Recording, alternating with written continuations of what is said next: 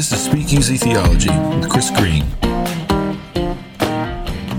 Chris, it's good to see you again, man. It has been too long since we've recorded something. I know. I've gotten to see you a few times, but we haven't recorded in a while. So I'm glad we get a chance. Yeah, I'm grateful for that. I saw that you released a note via your Substack, but just an update, right, for everybody on kind of what's happening and why I haven't been posting as much.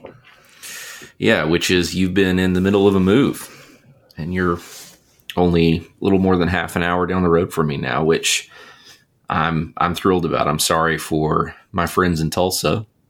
I know they're going to miss the greens, but man, I'm so grateful. They're going to miss exactly 4/5 of the greens. Okay, maybe 5/6 if they know Augie. Yeah, well, I'm glad you're here. We're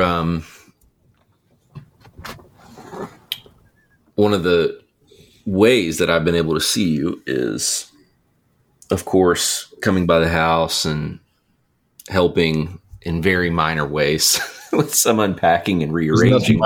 Today for sure.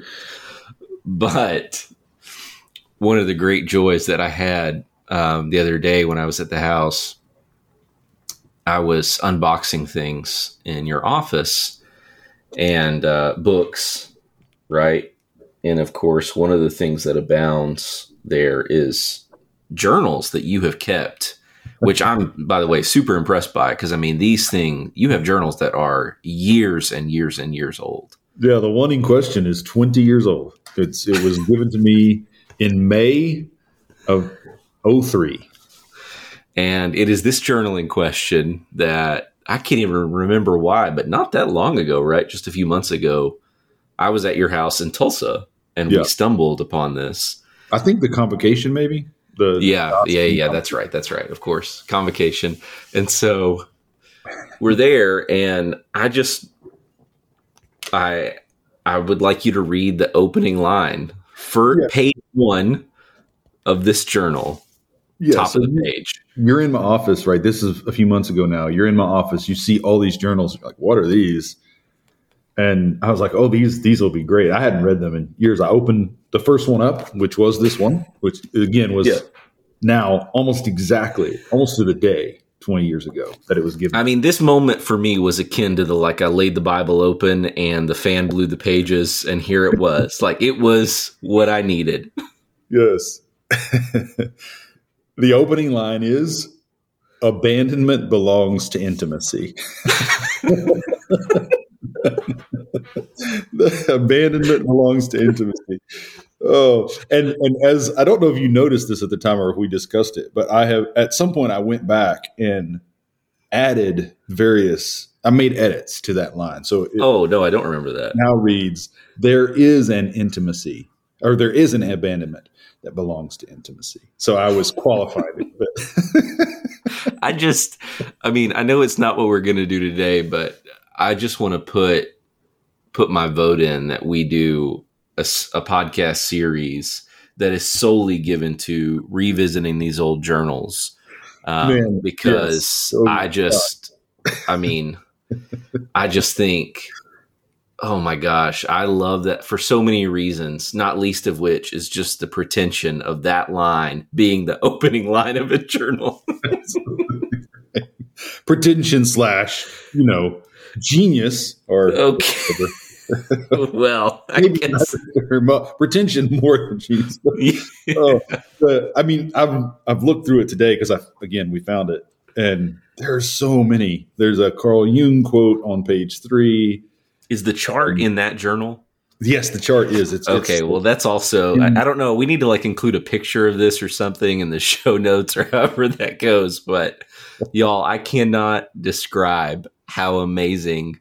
I mean, I say chart. I'm using that word very loosely because it is insane. Like the crazy meme, it really is. Let me see if I can hold it up for you. I didn't count them because there's so many small arrows that I actually can't count them all. But there are dozens of arrows, actually. on this page. I would say And dozens of every arrows. arrow, I think, except for maybe one or two, every arrow is double-sided. There are, just to describe it, there are words everywhere. There are arrows running through words. I mean, I'm looking at it here on the screen. I'm pretty sure there are arrows that are not even connected to words, and they're just running in every possible direction. I'll try to add it to the show notes. I can't even make out all that's written here but it's an outline for something. And there's a much less busy one on the next page, which I can make out like ministry in one of those words. Yeah. One of those, yeah. Okay. But it's wow. Yes, I think it's just what the world has been wanting is a glimpse into my deep past, the reflections of my very immature, undeveloped mind. Oh, let's talk about what really matters here. Okay, so the real reason we've decided to record again is the church where I serve, we're doing our small groups reconvened after Holy Week, and my small group is reading through the book of Colossians.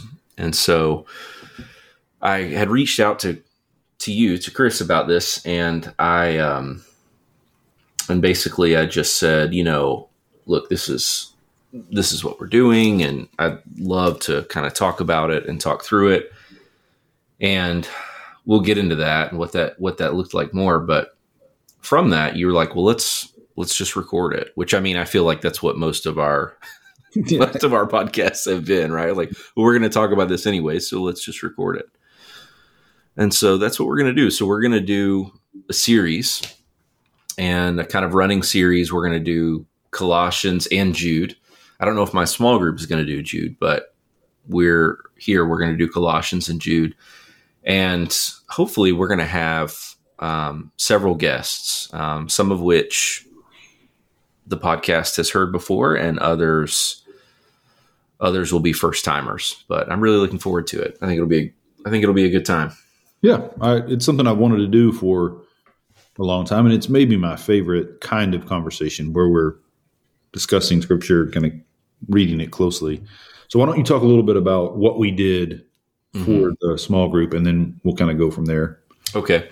Yeah, add as much as you think. But basically, when I was talking to you about this, one of the things that I said is I do have some apprehension about doing a book study in a small group.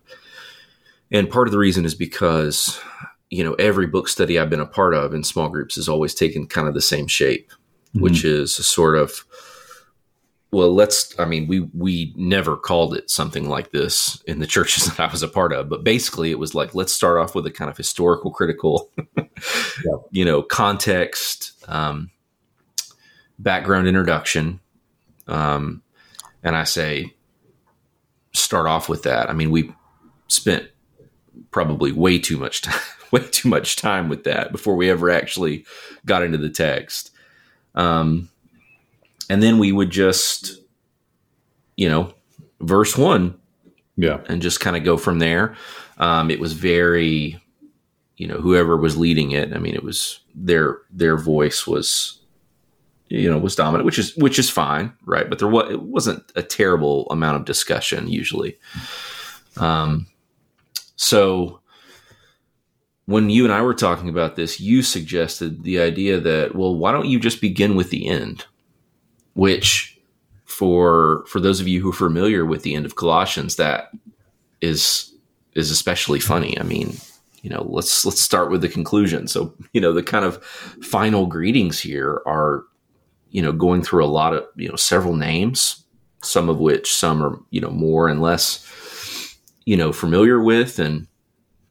But basically the idea was, as you described it, is kind of like, you've seen films, you've seen TV shows, you've read novels that just throw you right at the very conclusion and then kind of launch in. And of course, this this colors the way we, watch the film, read the book, because we're saying, well, here's where we end up. How did we get here? Mm-hmm. And immediately I was like, yes, I want to do this, because it, among other things, it makes us attentive in a particular way. I think that's the primary reason to do it, or a primary reason to do it, is I think Bible studies, as you've said already, for many of us at least, they elicit a kind of bad attention, like poor attention, weak attention. And we need to find ways to intensify that and sharpen it. So starting at the end is a way of, saying something people do not expect you to say, and therefore perking their attention, right? Like bringing them aware. Yeah. Yeah. And so, for kind of full disclosure for our listeners, we did this, my small group met last week. As we're recording this. Mm-hmm. And, or actually, I guess the first one was 2 weeks ago now. And so, where we kind of started here with the end, and it was a blast. Chris actually came in and joined us, and we had a good time. And so that's kind of where we're going to launch, I think, tonight's conversation from. Yeah, why don't you read just the last few verses like we did that night, and then we'll go from there, if you've got it in front of you. Yeah, I do. Forgive me if I butcher some of these names. So I'm going to start in verse 7 of chapter 4. Tychicus will tell you all the news about me.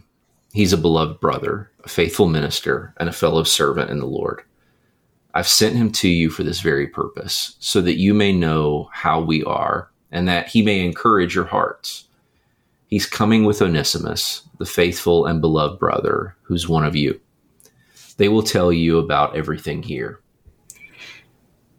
Aristarchus, my fellow prisoner, greets you, as does Mark, the cousin of Barnabas, concerning whom you have received instructions. If he comes to you, welcome him. And Jesus, who is called Justus, greets you. These are the only ones of the circumcision among my co-workers for the kingdom of God, and they have been a comfort to me. Epaphras, who is one of you, a servant of God, greets you. He is always striving in his prayers on your behalf, so that you may stand mature and fully assured in everything that God wills. For I testify for him that he has worked hard for you and for those in Laodicea and Hierapolis. Luke, the physician, and Demas greet you. Give my greetings to the brothers and sisters in Laodicea and to Nympha and the church in her house. And when this letter has been read among you, have it read also in the church of the Laodiceans, and see that you read also the letter from Laodicea. And say to Archippus, see that you complete the task that you have received in the Lord. I, Paul, write this greeting with my own hand. Remember my chains. Grace be with you. Yeah, so we one of the things that we talked about that night is, rather than constructing a context, right, a world behind the text that makes the text make sense for us, make a certain kind of sense. Mm-hmm. I've been trained, and here I'm deeply indebted to Chris Thomas, my doctor father, and that kind of literary theological school of reading, to do the best we can to let the text speak for itself, right? To let the text kind of guide our reading of it, rather than starting with historical reconstructions of what occasioned the letter, when Paul wrote it, to whom he wrote it. Not that those questions are meaningless. It's just theologically, this is, to me, the crucial point. This text is inspired. Our reconstructions of what made the text make sense in its original setting are not inspired, right? We when we talk about Scripture, we're talking about these texts. Now, of course, they don't come to us from nowhere. I mean, they're written by particular people. in particular moments for particular reasons. And we need to honor that, right? We need to honor that. But we can't be enslaved to the idea that the meaning of this text is determined by what it meant in the beginning, the initial reader, and that the only way to find that is by fully reconstructing the context in which it was written, and then kind of inferring from that context what these words must mean. Like that model of reading doesn't do justice to the way the Spirit has worked in the church, or the way that these texts actually function, or the way I think that humans make meaning. So, I mean, this is not a podcast about hermeneutics. I've written about that. We've discussed it. But I do think we can and should read these texts in ways that bring the persons to life. So at one level, and I don't think it's the only one, I'd love for us to get to some of those other levels. But at one level, all of these names remind us of the fact of Paul's situatedness, right? Not that we're fully constructing the background. We can't do that. We don't know exactly who all of these people were and what all the moves are that have led to the writing of this letter and its reading in these churches in this city. But it does make clear that these are people Paul cares deeply about. These are people whom bring comfort to Paul. I mean, that line, these are the only ones of the circumcision, who have been, and they have been a comfort to me. I mean, that's such a humanizing line, right? That here is Paul, a Jew of Jews, working mostly amongst Gentiles or God-fearing Gentiles, and there aren't many people who really know his language, literally or figuratively, and there aren't many people who understand what his heart is, right? And so in the language of Romans, like what his passion, right? His desire, that deep ache in him for the people of his flesh, as he says. There aren't many people in his circle who know that, who've experienced it, so to speak, from the inside in the way that he does. And the fact that he does have these few co-workers is a comfort to him. And so we don't have to speculate about how it was comforting, but I do think it is important to or why these three and not others, and so on. I mean, it's easy to get carried away in those kind of background reconstructions, but I do think the text invites us. Part of what we mean when we talk about it as inspired is that it does invite us to imagine what this might mean for him in ways that humanize Paul, not so that we can get a grasp of the historical Paul. I mean, we don't read this as historians. We don't even read this as academics. We read this in faith, which means coming up against the humanity of these figures is a way in which the Spirit is sanctifying us, is showing us the will of God and training us to think and feel and act in ways that are faithful. So I think that's work worth doing, which you can try to do in that conversation. Right. And I mean, one of the things that we said there, and I'm glad you're, bringing this point forward, because I do think that it's really easy to read, especially about, I mean, so many in Scripture, but to read about the apostles and the lives of the apostles and kind of imagine somehow their lives as not being human in the ways that ours are, something else. Yeah. But these are people who have friendships and relationships and friendships that, don't work out, that fail.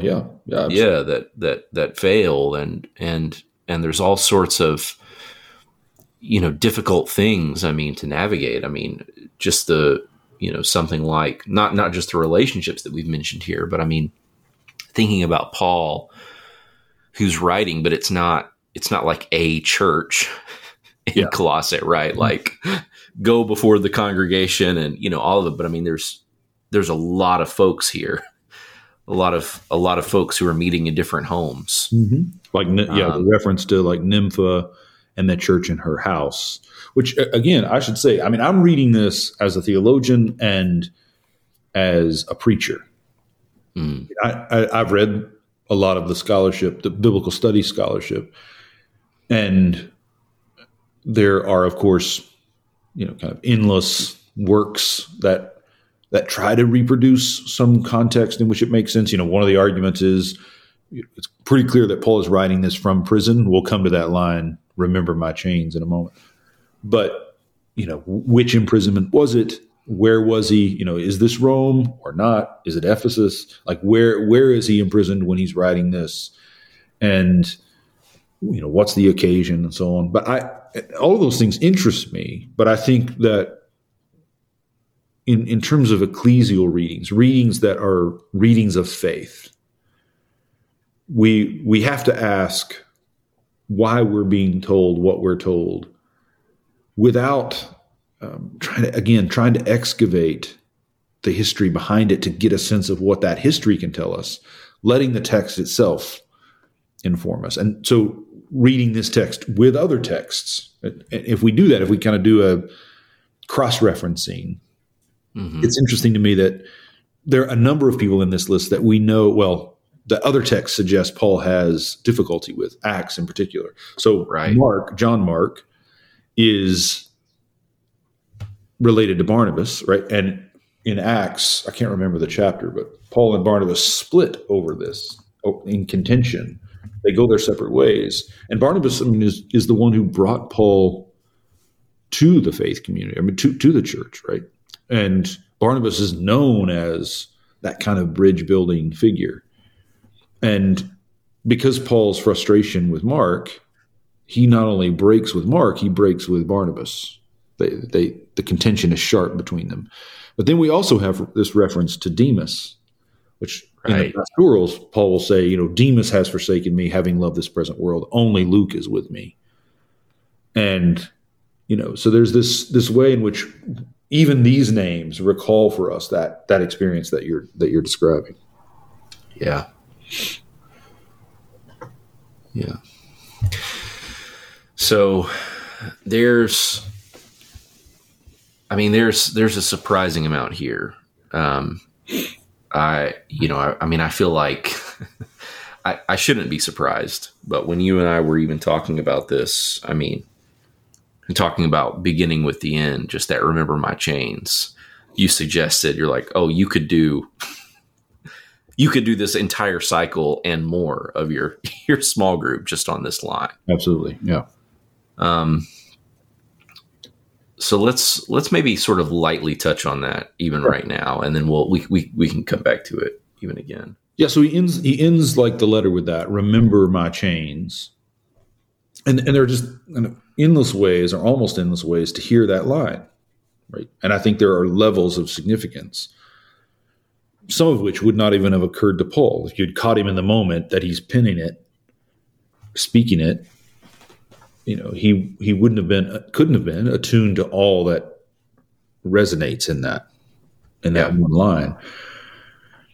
One of the ways that I think it's helpful, at least sometimes, is to imagine these lines as if we were actors who were about to perform them, and various ways in which they might be performed, right? So that line, "remember my chains," if we were to try to cast this in the harshest, the most negative light, if we were to take the tack that Paul is manipulative, or Paul is to use his suffering to his advantage, right? To leverage these people.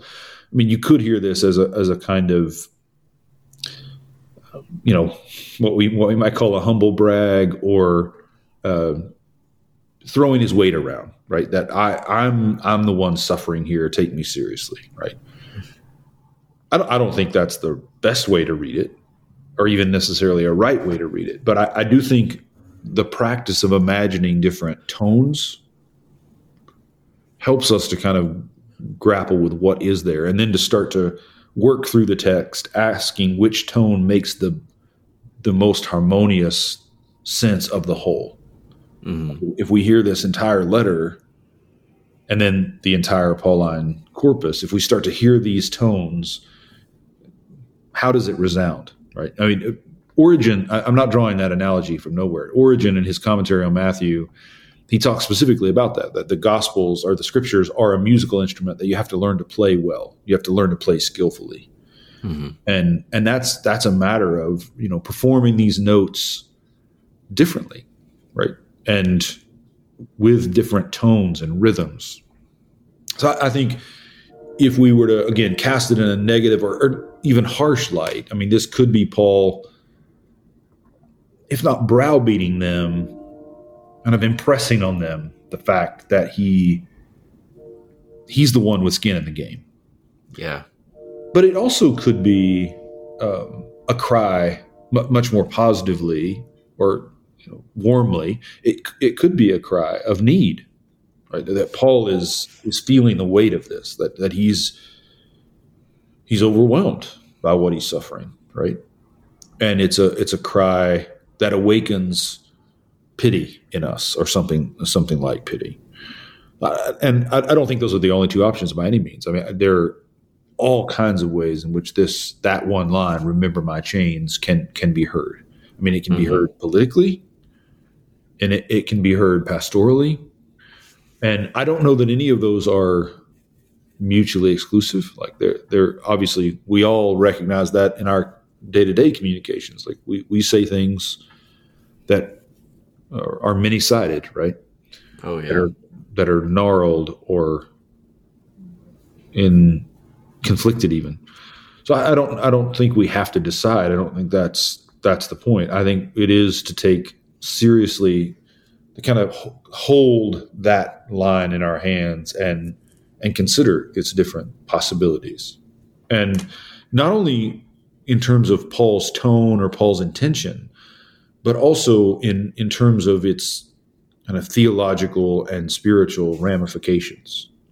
Like, "Remember my chains," I think, is more than just a reminder that Paul is in prison and they should know that he's in prison. It's more than just however he intends it and whatever tone it's spoken in. It's more than just recalling of a historical detail. There's a mystical depth here in which he's calling them to participate in his participation in Jesus' sufferings. Right. That follow me as I follow Christ is suffer with me as I suffer Christ's sufferings for you. Mm-hmm. And remember my chains is, I think there are dimensions here that are beyond the merely, he's not simply describing the details of his life, right? There's because the Spirit is at work in it, at work in those words, and at work in the man who's speaking them and the community who's hearing them, and at work in us. Those words have depth, endless depth, right? Endless depth. Yeah. I think I'm with Origen and Maximus here that, the meanings of Scripture are infinite because the one who is giving them to us and helping us to receive them is infinite. Yeah. Which I think is incredibly liberating. I mean, again, I know this isn't a series on hermeneutics, but to that point, I mean, I think this is, we do well. I mean, for ourselves and our communities and congregations. I mean, that seems to me to be part and parcel of reading this in faith. Yeah. Yes, exactly. And taking seriously the divine life that has inspired this. Yes, absolutely. Absolutely. And I mean, one of the things too, I mean, you're just riffing, not quite different, but just, I mean, this Paul is, as he says, he is an apostle by the will of God, right? And this is a mark of the apostles. I mean, this is what happens to those who join in Christ's life. That's right. And the will of God works itself out in the world in these really messy, entangled ways. I mean, like we've talked a bit about Demas, who will forsake him, and John Mark, of course, and Barnabas that he splits with. But there's also a reference here to Onesimus, whom he Yeah. calls Okay, a good. faithful and beloved brother. And we know from his letter to Philemon, right, that Onesimus is at least at some point regarded as unfaithful. Now, we don't know for sure that Onesimus was a runaway slave, although that's a common reading. And there are good reasons for reading it that way. It's just it's not as cut and dried as we often think it is. But regardless, Onesimus is being reconciled to Philemon, right, as a brother. And here Paul names him specifically, faithful and beloved brother. And I think Yeah. let's say that Onesimus is a runaway slave who has been restored and now has been taken into Paul's confidence, right? That Tychicus and Onesimus are the ones who are bringing the news of what has happened to Paul, right? Mm-hmm. So Paul writes this letter, but he's not disclosing his heart. At least he's not. Maybe I shouldn't say heart. He's not disclosing the scuttlebutt, right, about what's happening to him, Yeah. or even he's not giving them a glimpse behind the curtain, so to speak. Right. Tychicus and Onesimus have that, and they're bringing it. They will tell you about everything here. Everything here. Right. Yeah. And Onesimus, who is one of you. Yeah. He's from them, right? He's from among them. Mm-hmm. He belongs to them. And so for Paul to be reiterating that he's faithful and beloved and a brother who is my confidant, I mean, that's incredibly empowering. Now, it also is almost certainly offensive for some in that group, or at least it's possibly offensive for some in that group who are aggrieved at what Onesimus has done, who feel that, he got off too easily, right? Right. And I mean, it's really important, again, without speculating too much or trusting too much in our speculation. It's important, I think, to speculate in ways that open up the notes in the text that are there, right?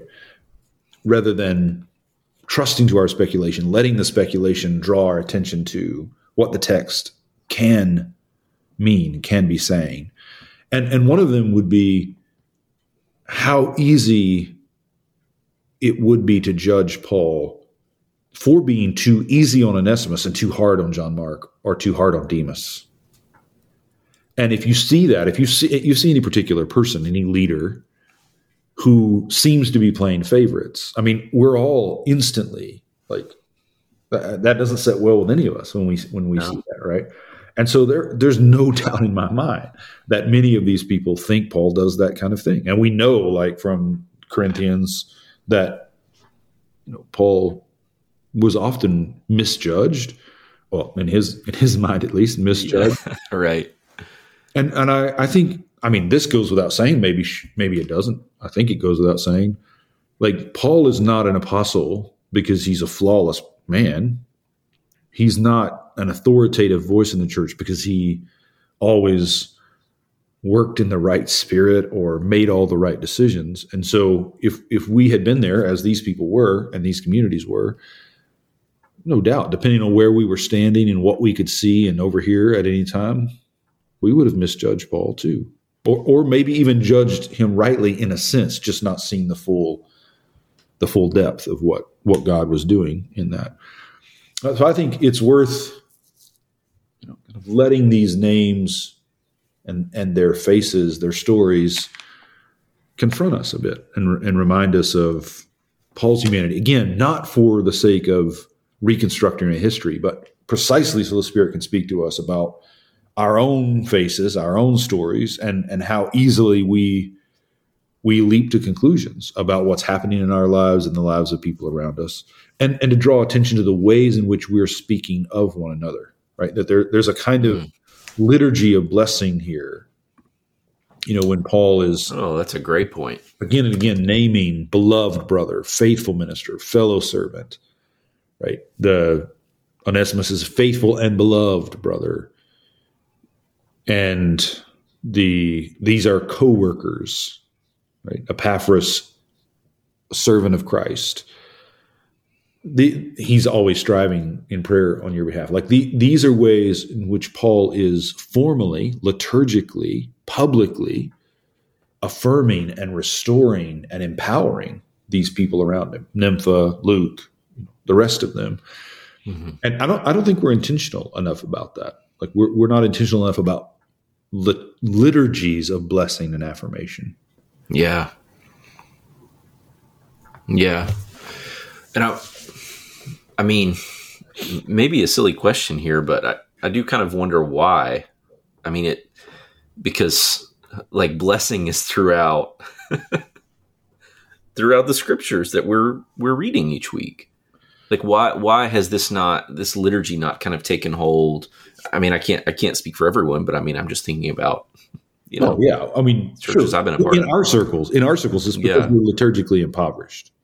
Yeah. And we did have, and these things, of course, can sour. They can rot. Yeah. Right? It's possible for liturgical speak to become rote. Like when you're referring to someone as pastor, when someone calls you Pastor Chris or Father Chris, like that is a liturgy of blessing, but it can rot. It can sour.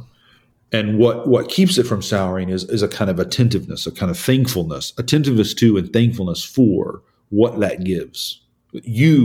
When someone calls you Father or calls you Pastor, letting that strike you in ways of gratitude for the calling that's on your life and the grace that God has given you to serve them in that way. And on the other side, when you're calling someone, when you're talking to Steve, Pastor Steve, like letting that come out of your mouth as an affirmation to him, right? That this is not intended to be some calculated deference to his authority, right? It's not political gamesmanship.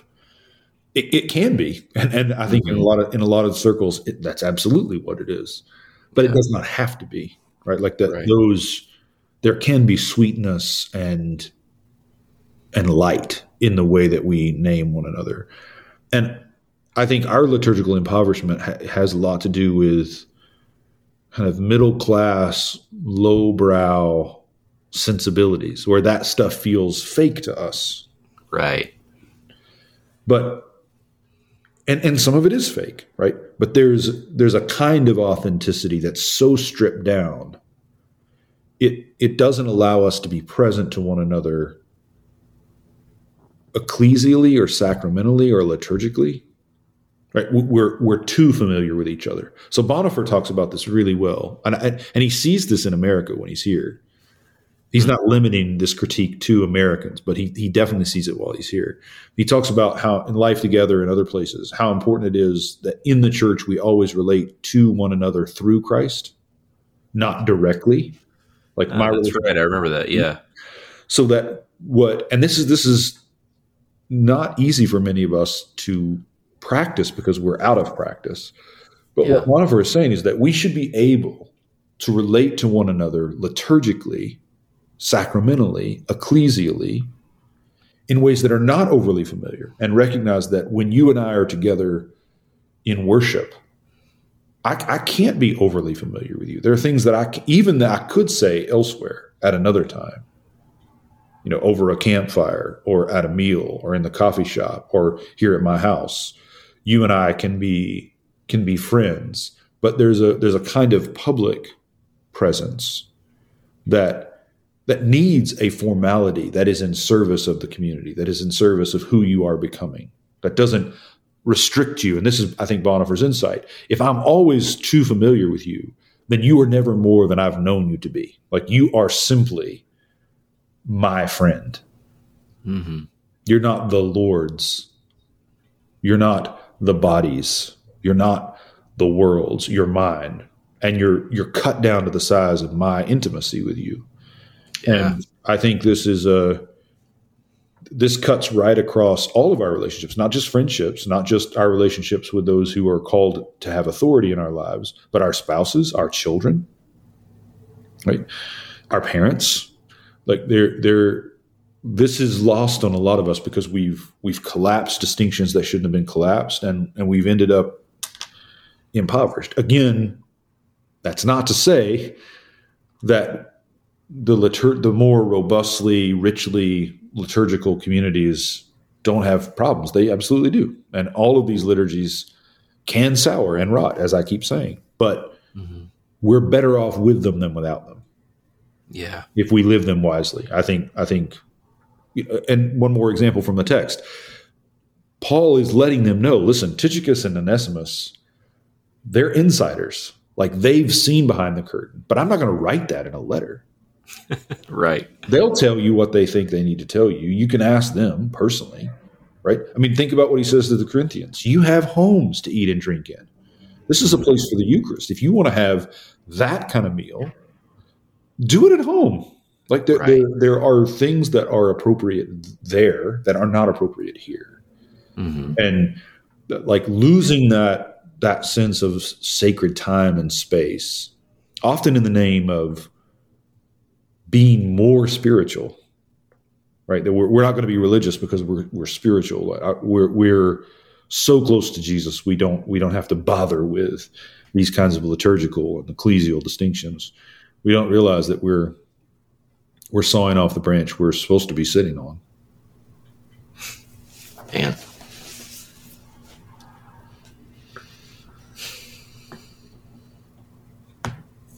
I think to this point, Chris, about the ways that kind of familiarity allows us to cut people down to the size, precisely to the size of our intimacy or kind of perceived knowing.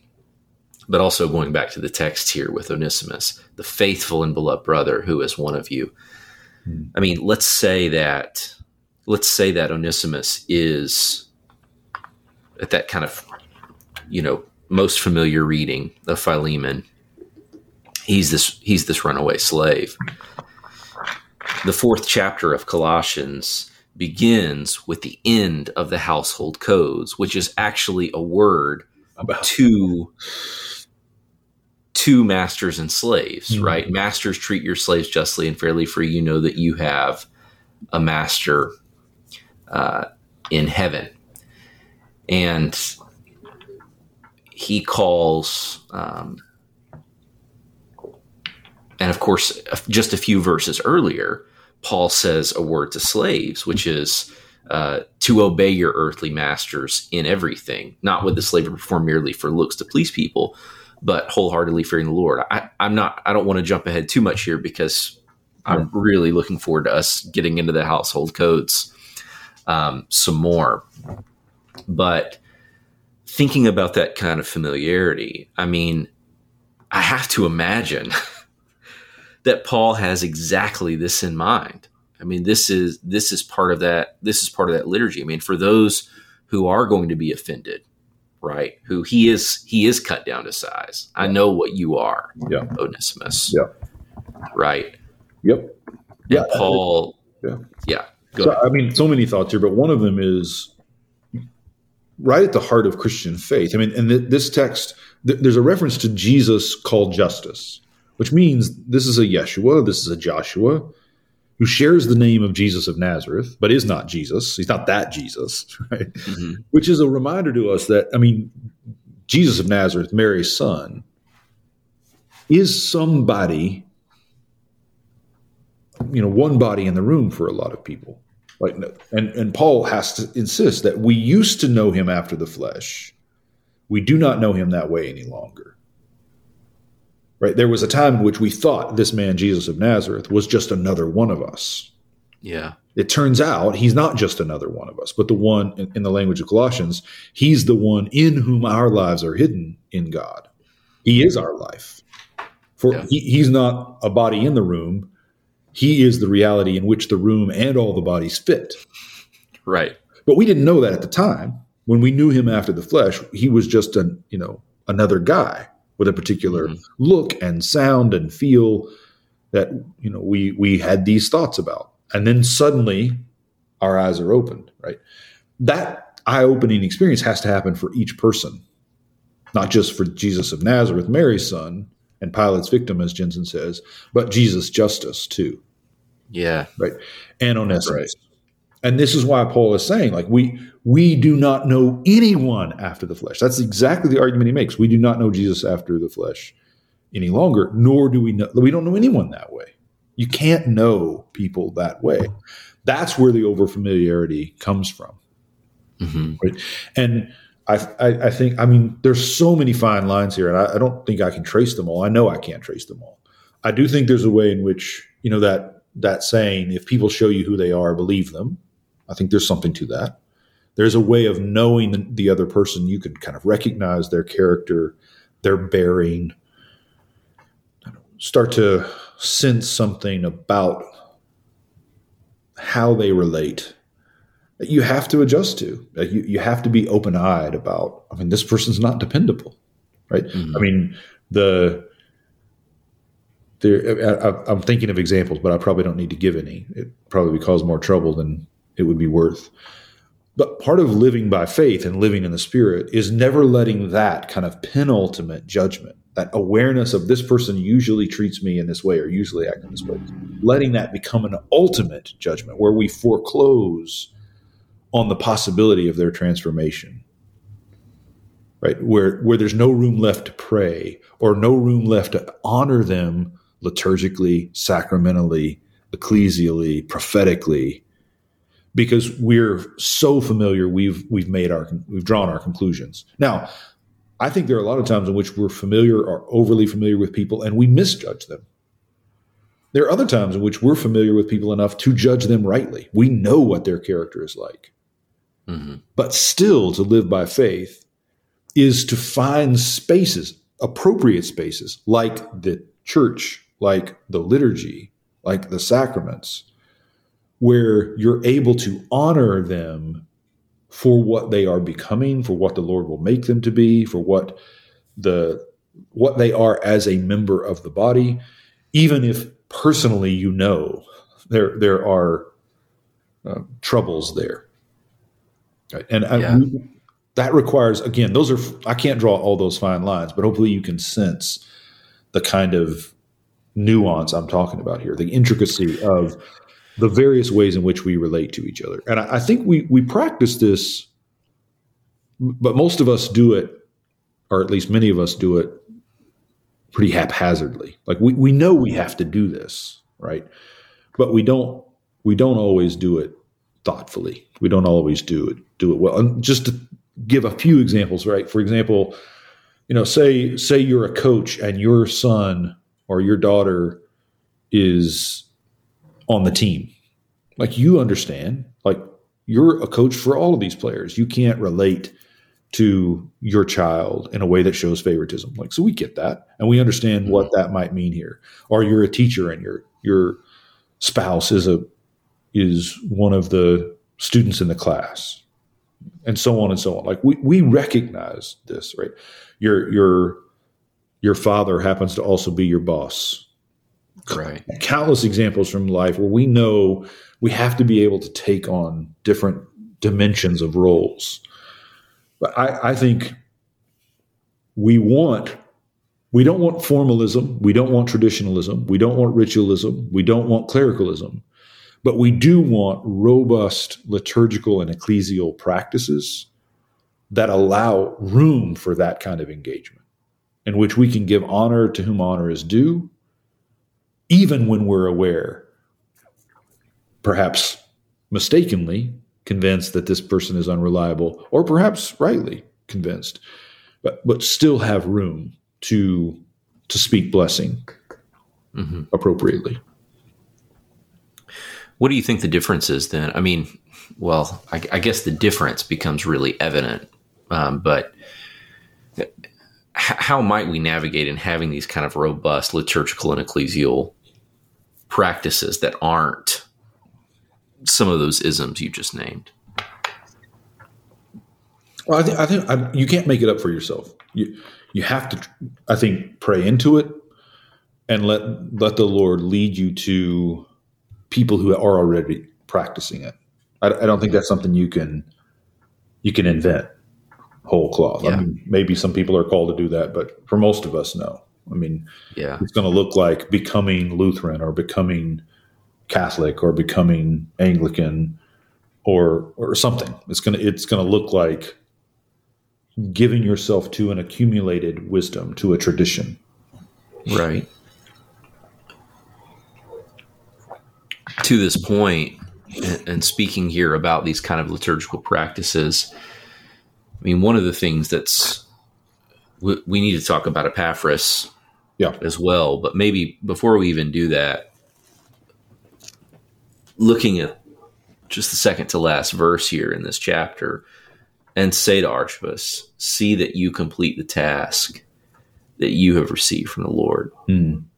Prior to our conversation, I mean, it seems obvious, but I mean, that is always the danger, right? I mean, the kind of our familiarity, or what we perceive as our familiarity with the text, just allows me to just gloss over things and not even think about them when they're right there. But I mean, Paul is telling the believers, like, here's the liturgical action I need you to take. Say to Archippus, see that you complete the task that you have received from the Lord.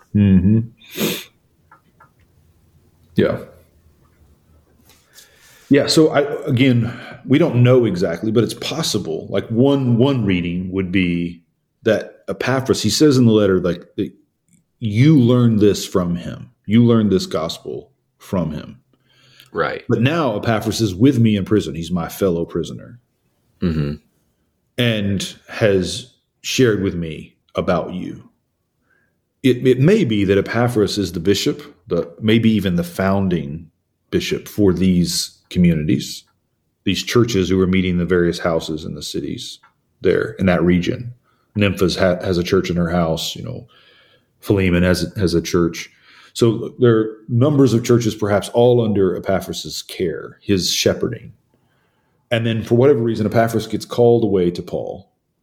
And perhaps, again, I don't think we know for sure or need to know for sure, but it's possible that Archippus is being installed in that role. He's being given responsibility. He's the bishop-elect in effect. And I think, again, I don't want to build everything on that possibility, but if we take that seriously, one of the things that underlines is it underlines the liturgical dimensions of what's said here, because it is clear Paul is not saying to him, Archippus, you need to make sure you complete the work God has given you to do. Right. He's telling the congregation to tell him, although of course this is being read in front of them all, including Archippus, right? Like it's being, I mean, it's really important, right, to see the ways in which Paul is calling for a liturgical act, a congregational act, a moment of blessing. Right. This is actually the work of the people. People, let's do this. The work of the people. The work and what I love about the thought that he's the bishop-elect is that they're not only because of what it means to me personally right now, but also because it's a case of the congregation saying to him, we need you to do what you're called to do for our sake. Complete the work you've been given to do is care for us, bring us to perfection, bring us to maturity. And that kind of affirmation. I mean, that in my own life, and I think in the life of most of the ministers I know in the circles I move in, right? So low church, free church circles where people feel called to ministry and are sometimes ordained, but it's understood to be a call from God. There's often a sense of a lack of hearing that call from the people, right? That the call is not just from above; it's also from beside and before. Yeah, and like I think there are some people who are called by God, and the prophetic figures who are called. Even if no one else sees it, even if no one ever affirms it.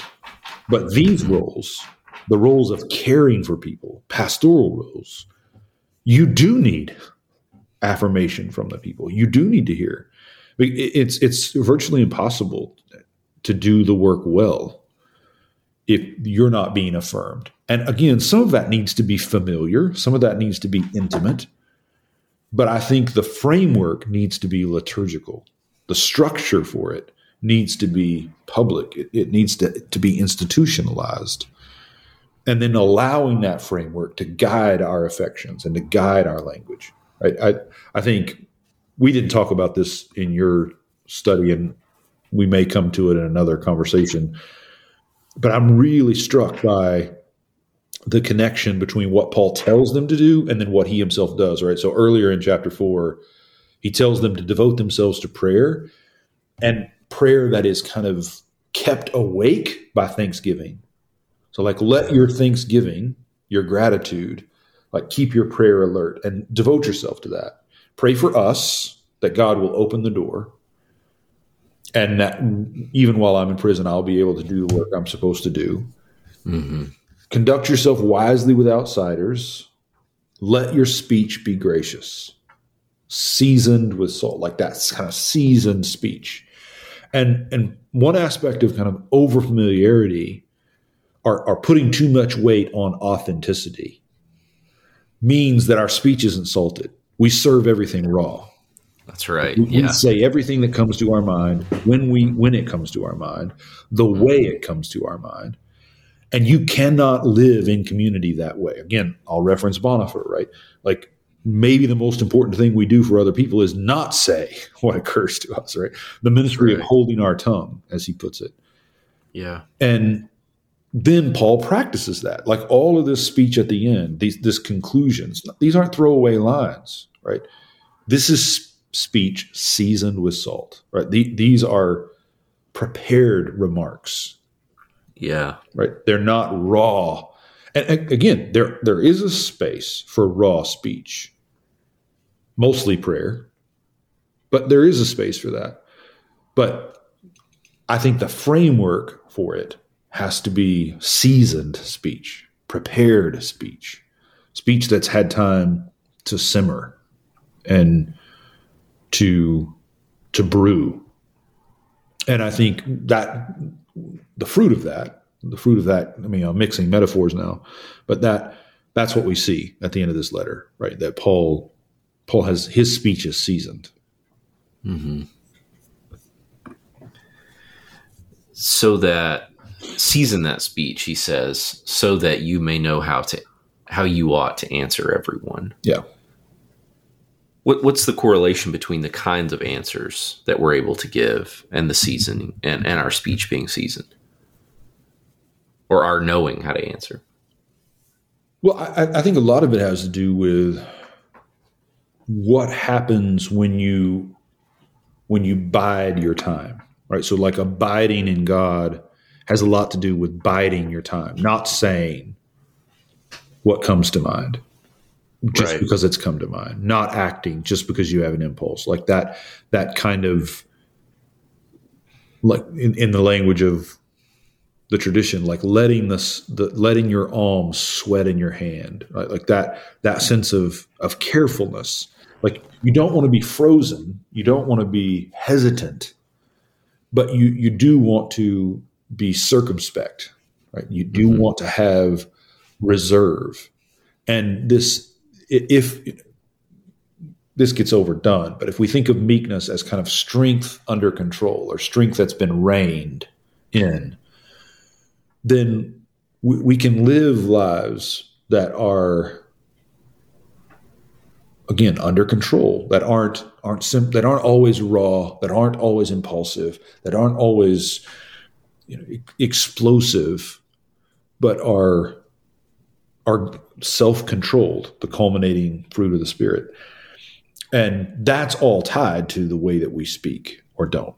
And I think, Lauren Winner's book, The Dangers of Christian Practice, is a really important warning here. I don't think that liturgy by and of itself does this for us. There's no kind of guarantee that if you get your liturgy right, every soul that practices it is going to somehow be attuned to God.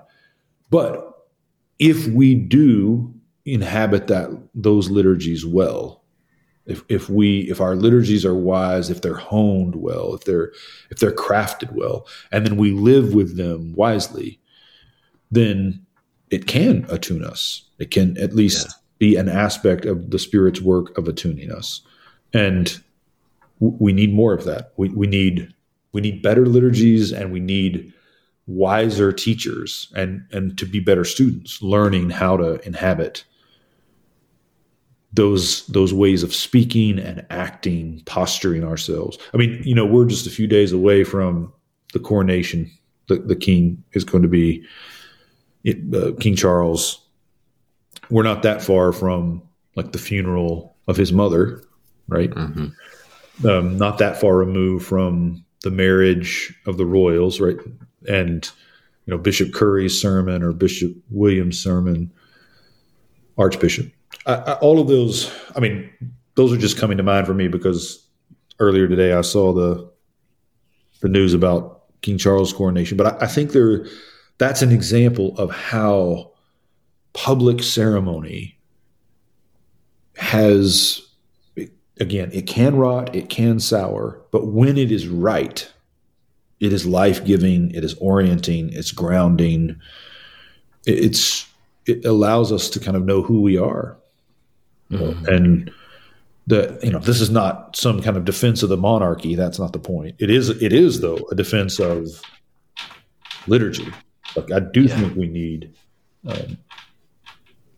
practices like that, public practices, civic practices, as well as ecclesial ones. I mean, we've talked mostly here about the church, but I think the same is true politically and civically. We have to have manners in that way, and not to reduce the life we're called to niceties. Again, those can be incredibly destructive. It can, Hauerwas's wonderful line about Southern hospitality as a calculated form of cruelty. Yes. Right. But there are patterns of hospitality that you can learn that foster genuine friendship and genuine intimacy and genuine neighborliness. Mm-hmm. And I just don't want us to overvalue the raw, right? The unprepared, because I don't think, while I've repeatedly said, I think that the formal can go wrong. The informal goes wrong a lot more. Right? So as bad as the formal can be, right? Mm-hmm. And it can be, it's not even in the same stratosphere of damage caused as what happens informally. Yeah. Oh, that's a great point. Well, I mean, you tell me. There's a lot more here. Well, yeah, and we don't. We'll do a bunch of these conversations. It's we're about an hour in right now, so let's turn it to this for now and kind of let this first conversation rest with some reflection on what happens when we think about Paul's chains. So like if we go back to that line, remember my chains, mm-hmm. like how does it start to affect the way we hear the letter? Yeah. Well, I think, I mean, there's a lot of ways, right? As we've already mentioned. But part of what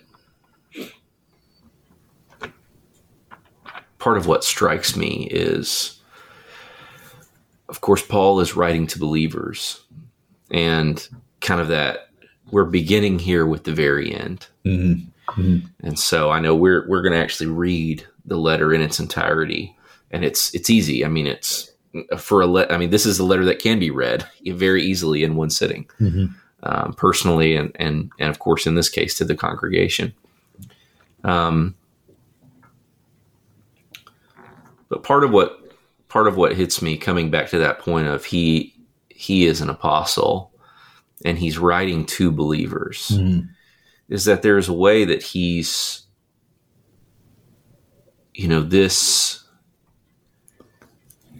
what he's offering to them bears this mark of legitimacy that's precisely in this. Yes. Right. Precisely. Remember this. Yeah. Right. Precisely in his suffering. I mean, it's, of course, in Philippians, right? This is where he says, I want to know Christ in the power of his resurrection and share in the fellowship of his sufferings so that I might somehow attain the resurrection from the dead. Yep. Right? That there is this kind of like, to know Christ and the power of his resurrection is to share in the fellowship of Jesus' sufferings. Mm-hmm. And here is Paul suffering. And I have to imagine that, given the fact that it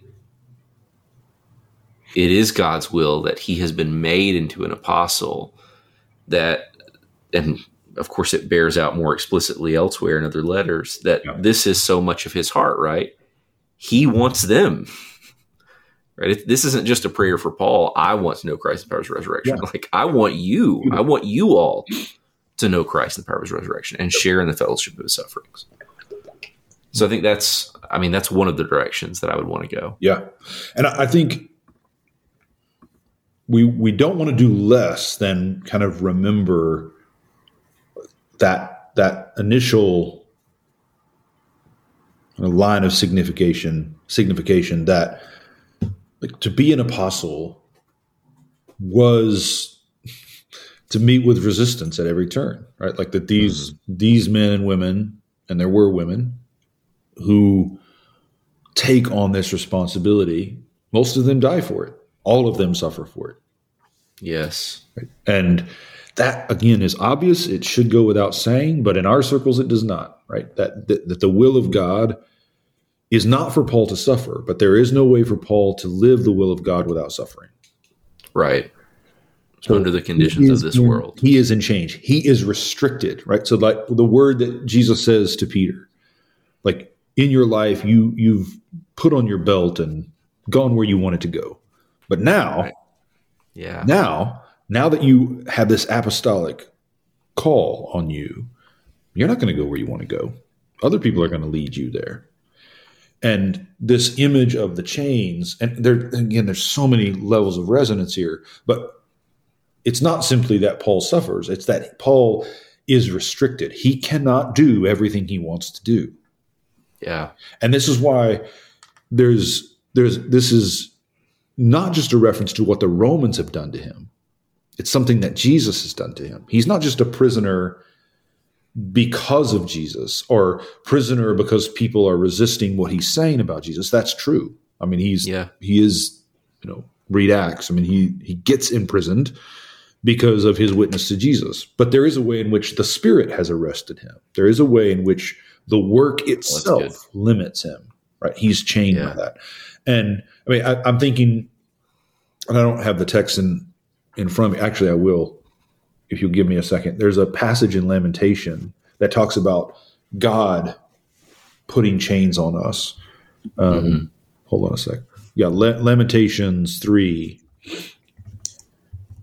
I am one who has seen affliction under the rod of God's wrath. He has driven and brought me into darkness without any light. Against me alone he turns his hand again and again all day long.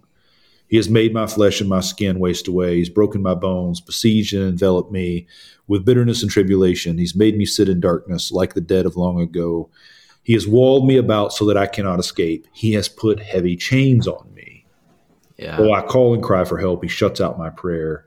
He has blocked my ways with stones. He has made my paths crooked, and so on and so on and so on. What's happening here, right? I mean, again, lines and levels, but in part what's happening is this kind of prophetic experience of the resistance that grace makes to the evil in the world. Right? So he's being enveloped in the experience of God being against him, right? Which, again, is not truly God against him, but it is the force of grace shattering all the lies, all the corruption. It's severe. It is ferocious.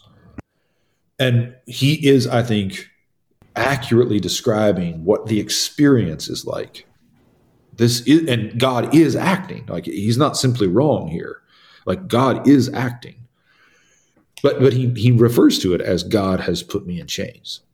Yeah. So when Paul says, remember my chains, he's not just talking about the chains the Romans have put on him, because some of the Jewish leaders have betrayed him, including some of the Christian Jewish leaders, the followers of Jesus, but also because God the weight of God is on him, right? The kabod is on him. So that's a dimension. But then there's another layer to this in which chains appear in the temple, in the tabernacle, setting off, like, so Solomon sets up chains to section off parts of the sanctuary.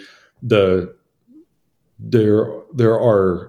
a line, I think it's in Job, that talks about the stars being held together by chains. Right. So there are other resonances here about how Paul is being held together.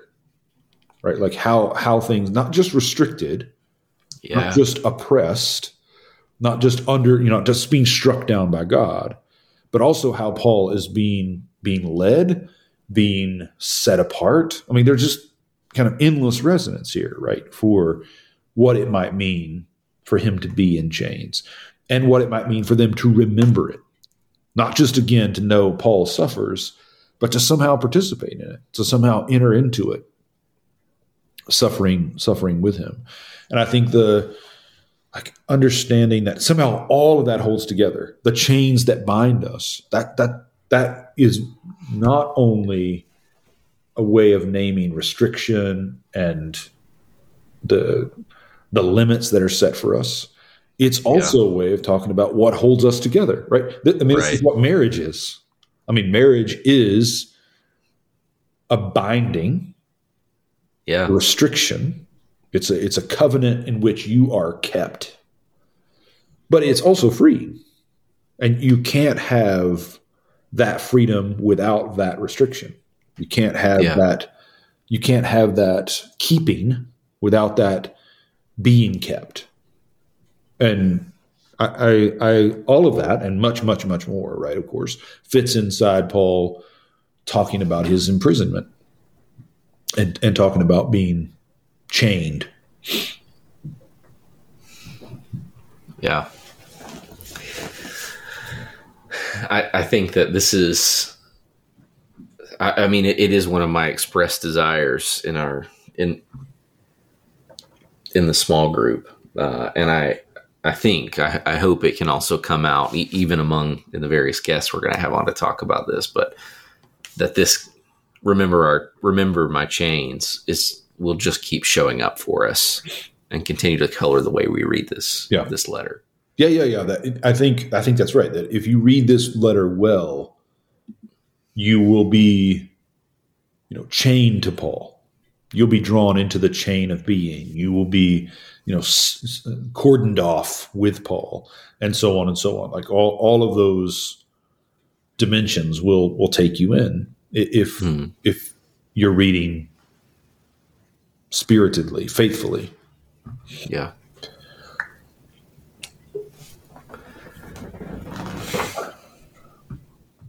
So I think what we'll do next, if it's good with you, we'll end this one here, pick the next one up at the beginning of the letter, and kind of work from there. And see where it takes us. But for now, I think this is probably a good spot to draw the line, put up a chain here to set off. Good. To set off the section. Perfect. I want to suggest the title for this first episode as "Abandonment Belongs to Intimacy." No, that's not going to happen. I can assure you. I can assure you of that. But we'll do another next time we record, which hopefully will just be in a couple days. We'll have another selection from the 20-year-old journal. Good. I'm so glad. It's good. I'm glad we got to do this, and I'll talk to you soon. Okay. Likewise. Peace.